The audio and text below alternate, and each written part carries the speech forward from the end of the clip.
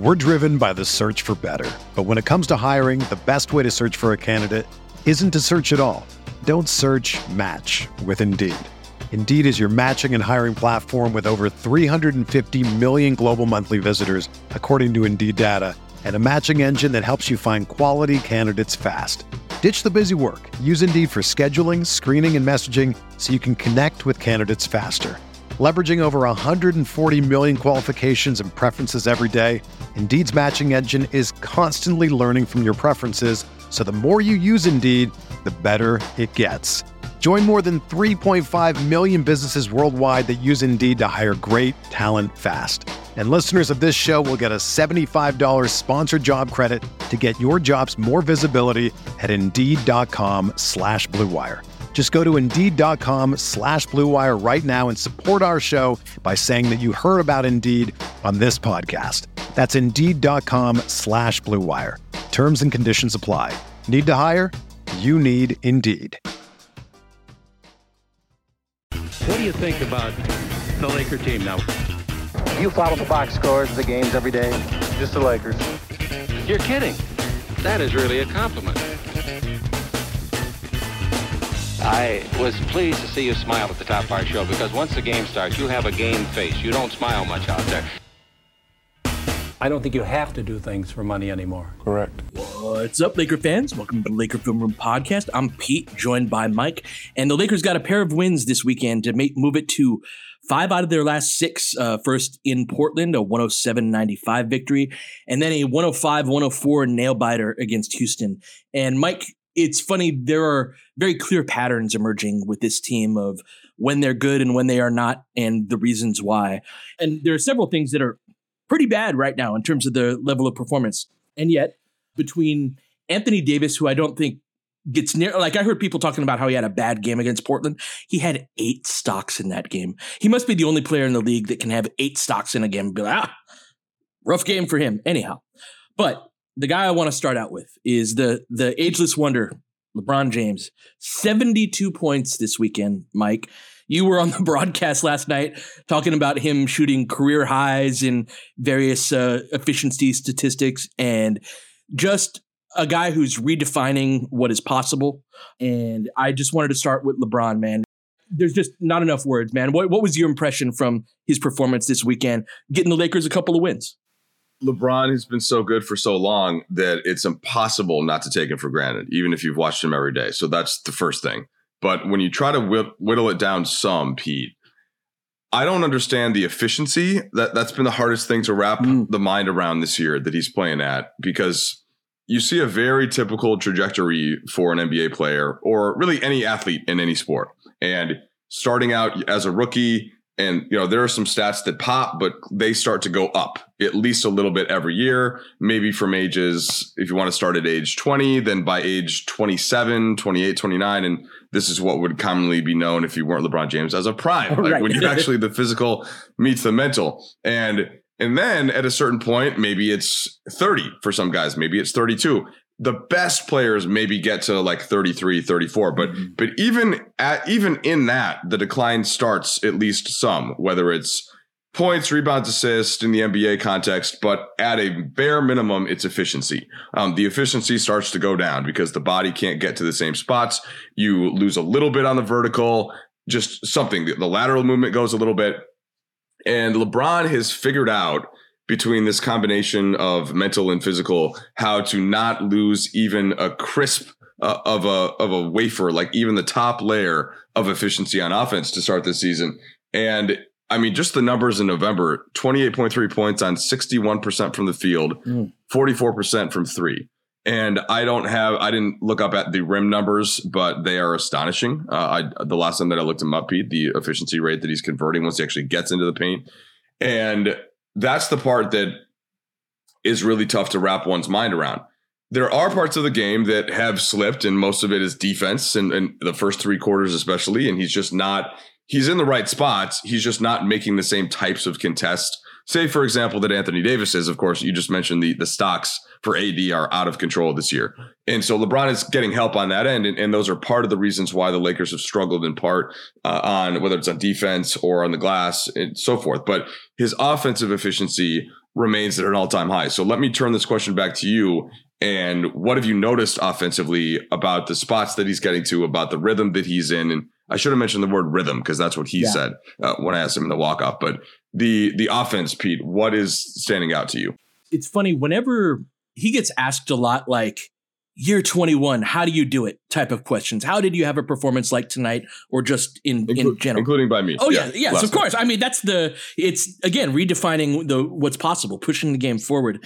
And the first thing he almost invariably says is he talks about his mind, not his body, right? That's the first place I think a lot of our heads go, is like the preservation of his body and all of that. None of this would be possible without that. But in the present moment, he's always talking about his mind and the ability to focus himself. And so he is somebody who knows more about the first person perspective of basketball than I think anybody else ever has. He certainly has more reps as being a superstar caliber player than any other player has, because as you illustrated, like, most people follow a certain arc where by the time they're at this point of their career, very few even get to this point. But if they are, they're more of a role player. They don't have the same sort of on-ball type of reps. Well, LeBron's been doing this since 2003 in terms of being the man on offense. And what I see on tape, and this has been such a gift to watch him now in his 6th year with the Lakers, especially after getting the Lakers gig where I get the melts afterward and it's like 7 different angles of the same play all up close and whatnot. His understanding of like when to slow down, when to accelerate, when to give a guy a shoulder nudge, when to seal him.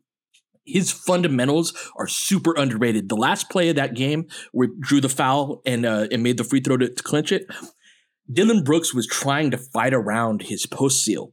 And Dillon Brooks is really good at this. Just shout out to the Rockets in general. They became a serious basketball team over the course of this summer. And like, they're a legit team that's going to compete with you, and really good defensive team. Anyhow, Brooks is trying to get that low side steal, and LeBron is sealing him and sliding his feet with him to where the post entry pass goes all the way out to the 3-point line.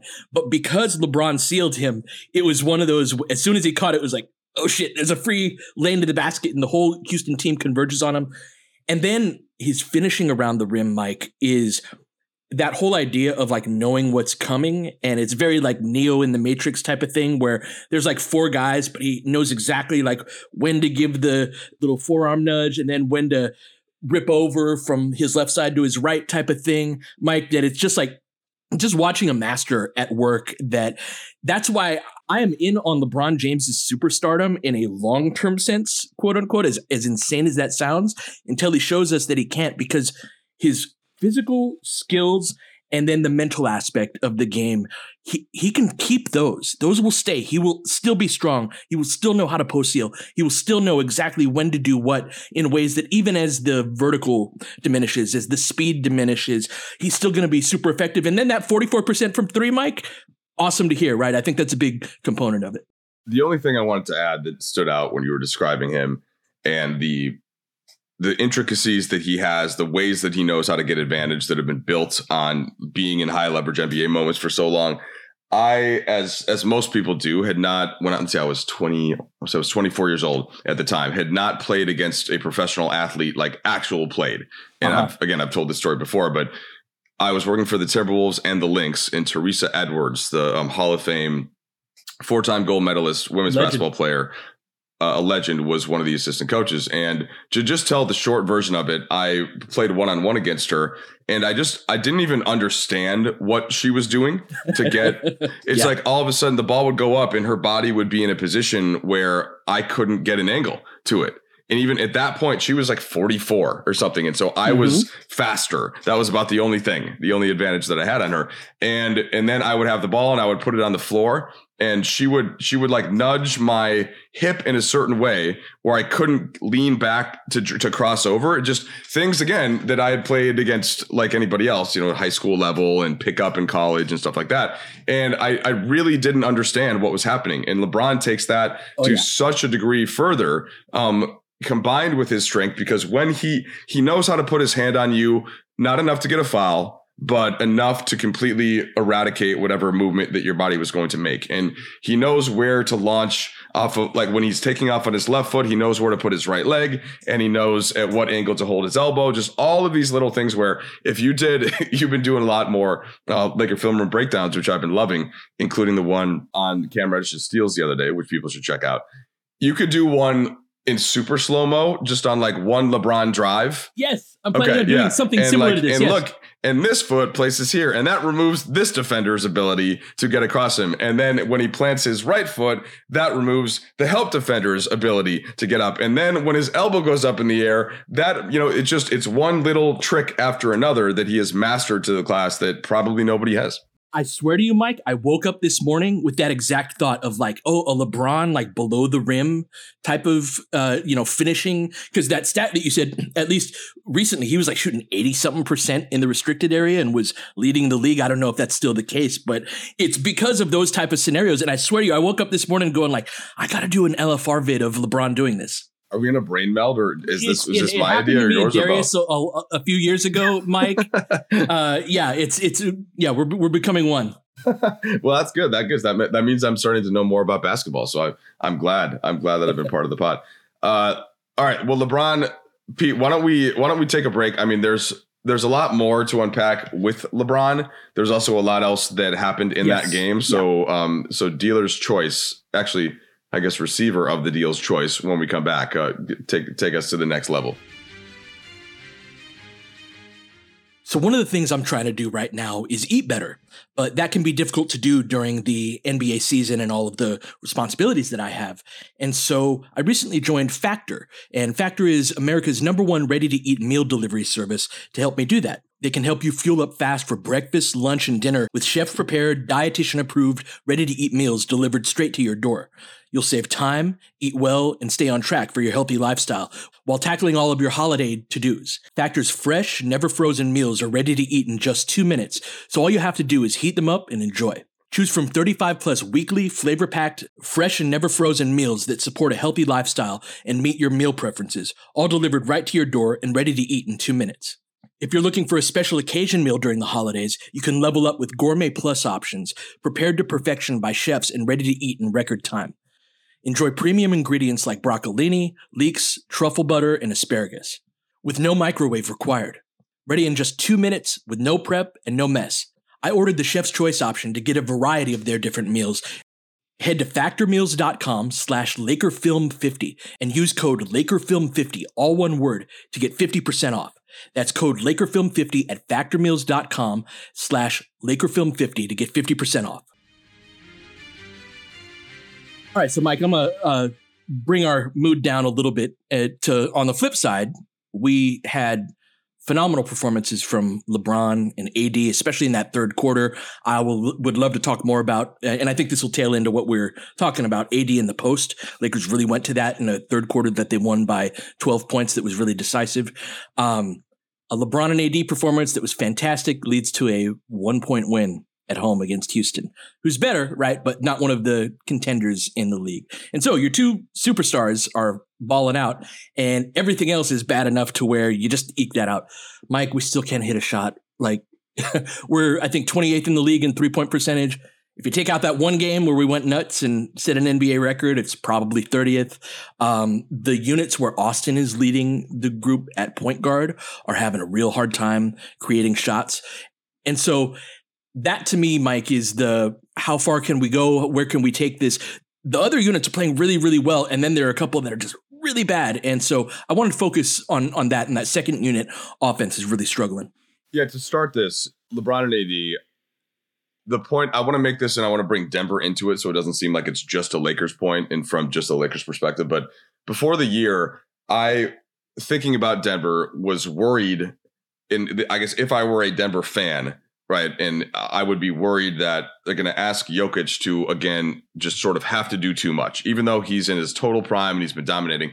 And he's been just as good to start this season as he was last year. But Denver has finally started to slip a little bit. And it's energy. It's the opponents coming at them. It's the fact that Jamal Murray's been out. And, they lost a couple games that they typically would have won. And all of that. And here we are still in November. And before the season, in terms of the Lakers, all of the stuff we just talked about with LeBron, that's all great.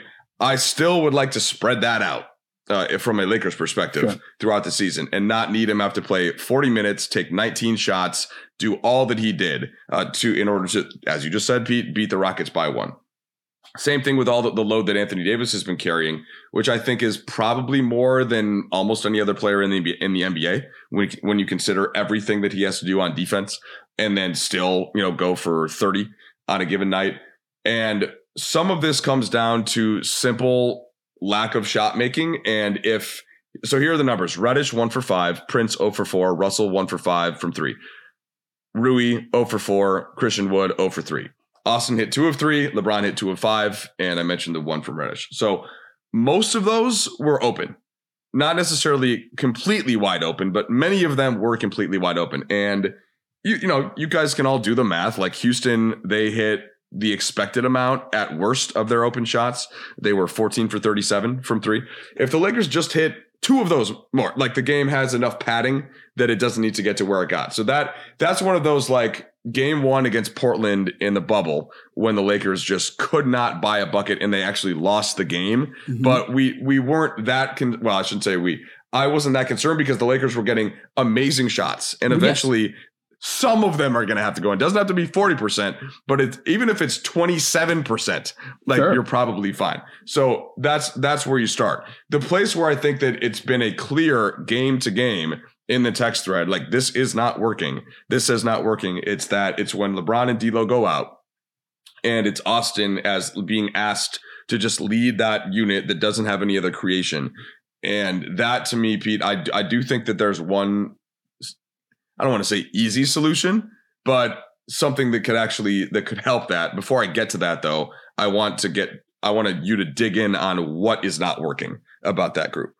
So a couple weeks ago, Darvin was referring to the beginning of the season, of which he did not define how long this period is, but he called it a period of discovery.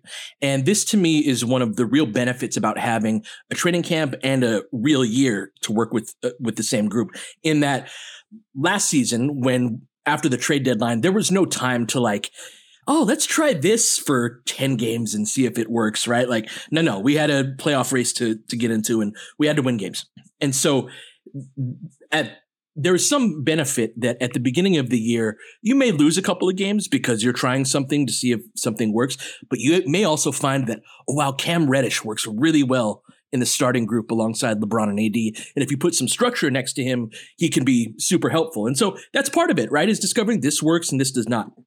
One of those period of discovery top line items I thought was, can Austin Reeves run his own unit from the perimeter? And I think that most of the answer so far has been no. I think that he's at his best when he has another ball handler on the floor, even if he's the guy that has the ball, right? So we closed that game, and a lot of our late game offense this year, Mike, has been LeBron and Austin 2-man game. And a lot of times it's Austin on the ball and LeBron is the screener, either popping out or rolling off of it. And that's been great. It's been really effective offense. But it's the fact that Austin is not the only ball handler on the floor at that time that I think really helps. Same thing true about game 1 against Memphis, right? You also have LeBron and D'Lo out there that he's the third ball handler. Oftentimes this year it's been him, Taurean Prince, Rui Hachimura, Anthony Davis, and who's the fifth been, Mike, in that group? But it hasn't been a ball handler most of the time, right? Yeah, sometimes Christian Wood, sometimes Jackson Hayes. Like if they're playing with another big, but it's But or sometimes Redditch's minutes get extended there, but it's definitely not another ball handler because the only other ones they have healthy are LeBron and Russell, and they're both sitting on the bench. And so in context with us running a lot of pick and rolls out of 5 out, and I think that we've done a much better job over the last several games of creating double gaps and just kind of being intentional. Houston was a team that switches a lot, especially when Şengün isn't on the floor. He was in foul trouble, as was AD, right? But in that third quarter, a big part of that was Şengün went out early in the third, and they started switching everything, and we start being really intentional about going into the post. I was so happy to see that because part of that has been we've still been trying to break guys down off of the dribble. And this is something that Austin's an interesting player in that when he is off of the ball, he seems to when he's off of the ball, his understanding of 5-on-5 situations is really high. And he's great at making the swing passes, understanding when to attack a closeout.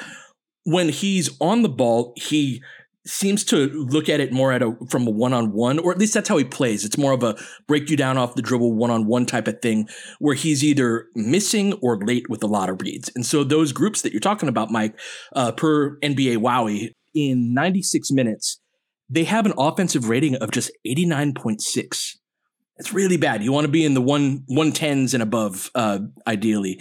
And they're just having a real hard time creating shots. And so that to me is the group that really sticks out. And when the starters are bad too, oftentimes, although this group with Reddish is certainly better than the one where Austin was in that group, that's how you get down by 10, as we were once again in the first quarter against Houston. And so to me, that is one of the places to zero in on, is improving the offense with those second unit groups. Yeah, for sure. And I want to say this first about Austin. I think that Austin could do whatever it is that you actually needed him to do. But what he's doing now with the second unit is like almost trying to play the same way that's given him so much success, but with a group that can't really support that in the same way. And especially when the defense is all over it, just 1 point to that, Mike. In Portland, he had like Matisse Thybulle on him as the ball pressure guy, and it's like that's why Tybulle's in the league, right? That's what he does. And when it's only Austin in the game, that's who he's wrestling with. Right, for sure. So that's a big part of it. But if it was like, hey, Austin, here's the group that you're going to be with, and I think that over time, give him 10 games, like he would figure out a way to optimize it by, say, just giving the ball up earlier and then going around to the other side and getting a screen. But it seems like that unit is just kind of playing, and the opponent is ready for that, is ready for whatever that style is. But so that's one thing. It's like, I just don't think that Austin can't do something. I think that he's got enough skill and enough kind of mental acuity about the game that he would eventually figure it out. So that's one. But I think in the short term, the sensible fix is just to extend Russell's minutes. Like, why does Russell need to come out at the 6 or the 8 minute mark? It's not like he's super tired. He plays a very controlled style. He's never really getting too far out of that. And if you just extend Russell's minutes some and have him play with Reeves there, Reeves can still be on the weak side. And then you either have the last 2 minutes of the quarter, if AD's in, just run those post-ups that were so effective. And not to simplify it down to that, but like there are things, if Anthony Davis is on the floor, you also don't have to get stuck out on the perimeter in offense. And then LeBron comes back to start the second quarter, and you're basically solving the problem in some senses. I think you're addressing the problem. I don't know if you're entirely solving it. So let's take a break and continue down that line of thought.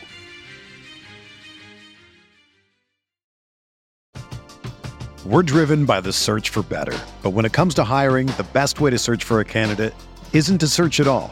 Don't search, match with Indeed. Indeed is your matching and hiring platform with over 350 million global monthly visitors, according to Indeed data, and a matching engine that helps you find quality candidates fast. Ditch the busy work. Use Indeed for scheduling, screening, and messaging so you can connect with candidates faster. Leveraging over 140 million qualifications and preferences every day, Indeed's matching engine is constantly learning from your preferences, so the more you use Indeed, the better it gets.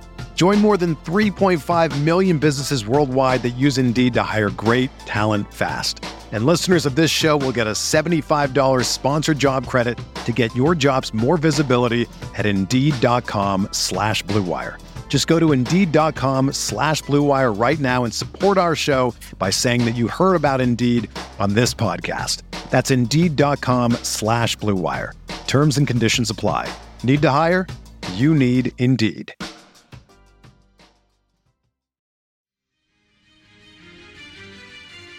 So D'Lo had a rough game against Houston. And one of the things that has struck me about some of his minutes has been the pace of play.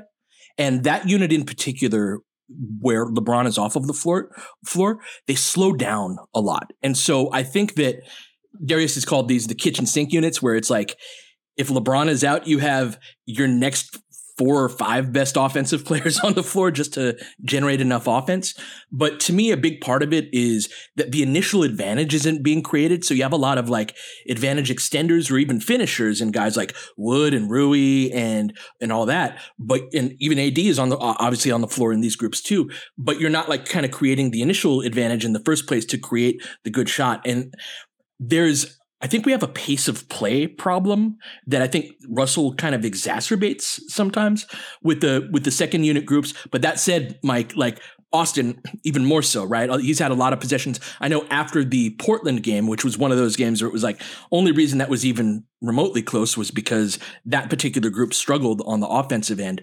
You asked Darvin like about what do you want to see from those second units? And he's like, if you don't have the initial action, like keep it moving. There were a lot of possessions where Austin was kind of dribbling the air out of the ball. And so I don't have this fully fleshed out, Mike, in terms of like the argument for it, but there's a certain pace and rhythm that I think that group needs to have where either it's outlets, getting out in transition. I also think not having a pressure point of attack defender really plays into this. I think that I'm super excited to see Cam and Vando play. Like there's a super villain laugh somewhere in there of watching both of them on the court at the same time.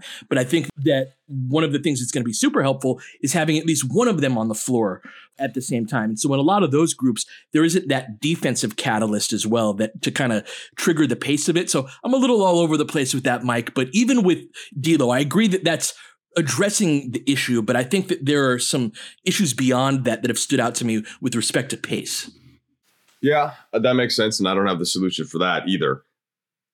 Let me start here, though. If you are looking to create an advantage and say that Russell isn't on the floor, isn't an advantage just having somebody come set a screen for Austin? It can be, but what if they switch? And a lot of second units do. Then isn't that what this team is so good at, about changing sort of the angle and the place of where the screen is and, you know, just going further to one side? So yes, but when they're switching it, it's ultimately going to come down to matchup hunting a lot of times. And I think that's where the post-up play, that's why I was so excited, because a lot of times when teams are switching that, Mike, it's been like Austin or D'Lo trying to break a guy down off the dribble, and it results in a contested pull-up jumper, right? When in reality, the advantage that you have is like, oh, that guy's guarding Rui? Let's get the ball to Rui. You know, that guy's guarding AD. Let's get the ball to him. Same thing is true with Wood, that I've started to see more of that when we do that, to where I think that's more of the answer. But the switching kind of neutralizes the pick and roll game in ways that if you can't match up hunt out of that, it can be tough to score. How much were teams switching last year against, I don't know that Austin had his own unit in that sense, because he started the game coming off the bench with Westbrook and then eventually, but yeah. Dennis is a guy who is tough to switch on, and because he's got that turbo button, so that he's a guy that if you put a bigger player out there. So we miss the downhillness of Dennis, of even a guy like Lonnie, right? Just having like one guy that can get downhill. That's part of we've seen some of the good of the Austin and D'Lo pairing. Part of the bad of it is like what teams are doing with Austin is they're putting an athletic defender on him and they're ball pressuring him. And if you do that to a Dennis Schroeder type, he's going to just burst past you, right? And so again, it's more about like complementary skills. Or grift in for free throws or just fouls. Absolutely, right? Man. Yeah. By hook or by crook. Yeah. Yeah. Okay. Yeah. No, that all makes sense. So this is still a ways away, but thinking big picture wise, the only other player on the roster that, you know, is going to have the ball in these types of situations is Gabe Vincent. And Vincent isn't like Schroeder in that he's going to completely blow by you either. Right. So wrap that into all this and how the Lakers can find essentially offense that's efficient without an advantage creator like LeBron. And if that is good enough, if that's good enough to be a team that can really get there. It's one of the big, I don't want to say red flags, but one of the big yellow flags on this team is that because it's get downhill. I've heard Darvin say this several times, even on some Backstage Lakers episodes, you know, in practice, really emphasizing the get downhill part. But that is not the like ball pinging around in terms of ball movement style. It's more of an individualistic style of offense, in that if you don't have that downhill guy within that style of play, that's a weakness. And that's something that in the context of got the trade deadline in February and, do you need to make another move? It's one of those things, Mike, that this is an emerging pattern. This isn't something that's just a couple of games now. We're seeing this happen over and over again where it's like, oh, Lakers are having a hard time creating advantage with these second unit groups, to where if you don't make a move, there are things that you have to go to where the post play, I think, is going to be super important, Mike. And so that's something, let's talk about that for a little bit. AD, great in the post yesterday, had a big time third quarter. And so great to see him going on the offensive end against a good defensive team. My response to what you were just saying was going to be like, all right, then just give AD the ball every possession. And that's what they did against this good Houston defense. And I think, look, I was talking to Ben Golliver of the Washington Post. Sits next to me at games. Oftentimes, if it's not a national game, there's not another national broadcast reporter there. And we were having a net ratings discussion. And part of this whole thing early in the season, and Houston's discussed, Houston was top 5 in net rating, and look at their defensive rating. It's like, well, they played Sacramento twice at home without De'Aaron Fox. They played the Lakers without Anthony Davis, and they won all those games by combined 90 points. Right. And that's why their rating is higher. It doesn't mean, yes, they've improved defensively, but it's just, all of these numbers now need so much context. And that might be ironic from somebody like me who is using these numbers every day in order to try and make points. But I always try, if I'm going to give you a number, to give, even if it's a 5-second explainer as to is it relevant or is it not? Mm-hmm. And if Bill and Stu are going to come down to me, here's what Anthony Davis is shooting from here, and here's why it actually has meaning as opposed to just the number itself. So in this case, I'm trying to discuss Houston in the context of they're improved defensively, but they're still not great. They've got Alperen Şengün at the 5, and at the 4, they're playing Jabari Smith Jr., who I barely noticed in the game yesterday. That's an aside. I almost forgot that he was on the floor, and he did end up with 14 points and 5 rebounds. But so that, to me, they do have with Brooks and with Van Vliet, super solid. And I think that's what's carrying them. They're serious guys. They're making everyone else try to be serious. But Jalen Green still has a long way to go as well. Alas, this is why I bring up the point about Anthony Davis. They basically just ran the same exact play over and over and got AD to seal his man and just catch the ball about 5 feet out from the right block. And they got every shot that they wanted out of it. Either AD drove right past Şengün and scored himself, or a double came and he made the right read. LeBron had a beautiful cut to the basket one time. That's one solution. They got a ton of wide open threes out of these actions. They just happened to miss all of them. And that's the thing. A couple of teams will have a decent answer for that type of thing, where it would just get AD the ball here, but most don't. And the Lakers just don't end up going to it enough. I almost inevitably feel like that at the end of the game when I go over to talk to Anthony Davis. They could have just given me the ball a bunch more. Absolutely. And so seeing that in the third quarter was really refreshing. And that, to me, is one of the big questions, especially with having this situation where you don't really have a downhill guard to create advantage. AD is the hub of an offense. As somebody who proudly defends AD, a lot of it is presented from the defensive end, where it's this guy is the best defensive player in the world, and he's giving you an efficient 23 to 25 points a game. But the offensive end is the and part, right? It's not the lead part. And so with those particular groups, they actually need AD to be a great offensive player that can be you can't guard him one-on-one, and therefore you have to send the second guy. If he can draw that second defender, that makes Rui so much better. It makes Wood so much better. It just makes everybody's lives, Austin, so much easier, that everything kind of clicks into place. And so that said, though, Mike, the idea of okay, we need you to do everything on one end of the floor and then go be the guy that we give the ball to every single time. And then to have the audacity of why are you banged up? Why are you hurt? Why can't you move all of our furniture into our new apartment? And you know what I'm saying? I keep bringing this up, but he's the one guy who's helping in a lot of areas. Yeah. And so that I worry about that, but AD's going to have to be the hub of offense for those units to be able to score. Well, just to add a little bit of something on the top to that, Christian Wood, who has had his struggles for the last couple of weeks after a great start, I thought was really good in Portland. and then, had a down game again against Houston. But Christian Wood and then Rui Hachimura, these are both guys that can take advantage of any type of a mismatch. They can both back a guy down and get a little midi. Christian Wood's usually pretty good at just, if the guard's on him, he can just spin and dunk. He did that a couple of times in Portland. Both guys can shoot threes. So I guess systemically, aren't there parts of an action that type of group would run where, and you already mentioned this some in matchup hunting, but where you can just get Hachimura or Wood the ball in advantageous situations as well? And why would that be happening a little bit less? And maybe it's because the ball isn't even getting entered into a player like that for 15 seconds, it seems like, because of the high pressure on Reeves. But that is one thing where those guys should be able to carry some more water, shouldn't they? Very much so. And I think that I'm seeing more and more intentionality to that. Rui has had a few post steals, right, where they're throwing that ball over the top. It's funny, Mike, and I can't wait to have this conversation with you and Darius over the course of the season.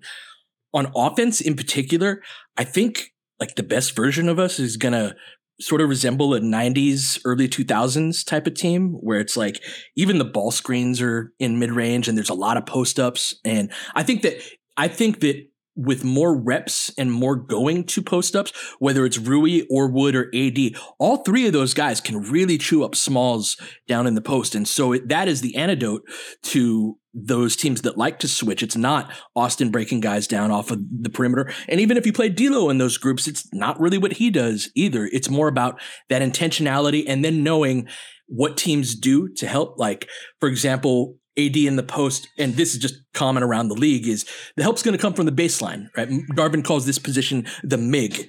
I don't know what that stands for. That might be an interesting thing to find out, Mike. But is this a Top Gun reference? Yeah, the MiG. See, MiGs are Russian jets. They're like this equivalent of like F-16s and all that. Anyway, and they had them. They were an advancement on the F-14. Right before the U.S. was like, all right, well, we can't have a Russian plane that's better than any of ours. So now, we made some more expensive planes than that. But yeah, that's right, and that's how it ended up in Top Gun. That's right, and so that position, the MiG, that helper along the baseline. AD is a mix on that where he can get kind of snuck up on by those guys. And he's so tall and doesn't often get into like a low position where they crowd him in ways that make passing angles hard. And they get underneath his legs in ways where it's like, sort of like if you watch an NFL game and a quarterback is having the pocket pushed on them and they can't really step into their throw, that can make the pass more inaccurate to the receiver because they can't really like step toward the guy that they're throwing it to.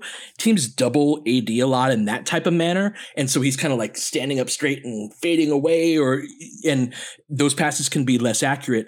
But we are just at like phase 1, phase 2 of the action that can happen off of the ball, off of those post-ups, Mike, to where I think that like becoming more advanced and more sophisticated on what do we do out of our post touches, knowing, okay, if they're going to send that baseline help, we're going to set a pin screen on the weak side and skip that over. And again, like you said, there were a few possessions where they had really nice ball movement and then it was a brick in a corner 3, you know? Is it possible that it's most important guy? No, I'll have to Oh, it probably is. He said that's the most. That's totally what MIG stands for. Okay. I think that might be what it stands for. Ask him that. He did say Ask him this that if you get a last year. chance. He said it. No, I asked him last year, and I think it's the most important guy. Anyway, one other thing I just wanted to mention: Cam Reddish had 3 more steals. I alluded to this earlier, but you made a package of his steals and sort of how he gets them and why. And he is really fun to watch on that end. Yes, he is. Because he's in the creeper cam thing, and it's like all of a sudden he's 10 feet away from where he was, almost like a super slide in a video game, and he just kind of extends the arm, and it's wild. He played 39 minutes, and I wasn't really even that mad about it. Whereas in the preseason, I think the first thought was, wait, why is he going in before Max Christie? Right. And now it's so not even close. He's come a long way. And, that was with his shot wasn't falling. He did hit the 1 corner 3. I think it was earlier in the 4th quarter. So that has been a fun development. And just where he's at, I think does make the team a little bit different. And to just contextualize the Houston game alone, Lakers kept missing all of these shots and wide open shots. And I think that the fans almost in the building are just exasperated by it.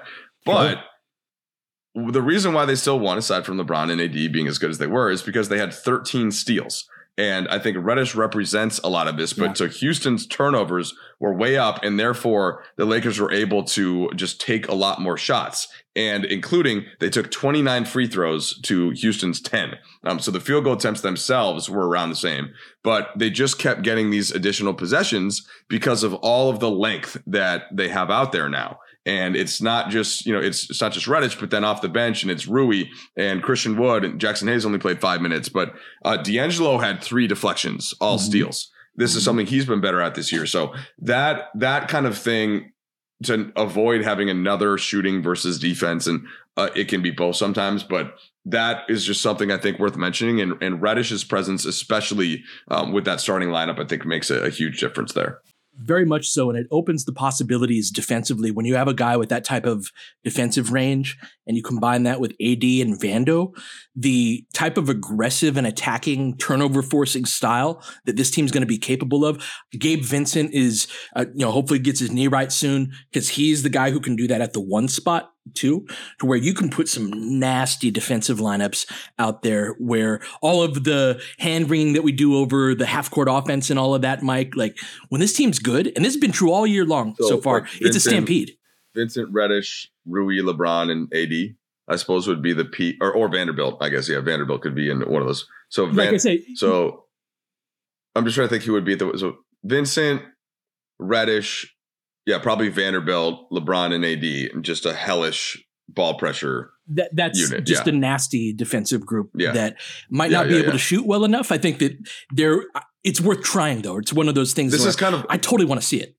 It's like when I watch the Timberwolves and you have Edwards and McDaniel out in the perimeter, and it's just or even Boston right now with Holiday and Derek White, and then with either Tatum, Brown, like they're just, where are we going to start the penetration of this defense? Like when they're actually locked in. And then the rim protector behind them in Gobert, Porzingis, AD, same idea. Yeah, that works, and I like those types of groups more than I like the current 5 shooters all trend group. It's like, great, well, you're not going to be able to get a shot off. So we don't have the type of shooters. Like Prince is a 32.7% career playoff 3-point shooter, right? Like he's a guy whose 3-point percentage we've already seen drop off when the lights get a little bit brighter. And so let's wrap up here.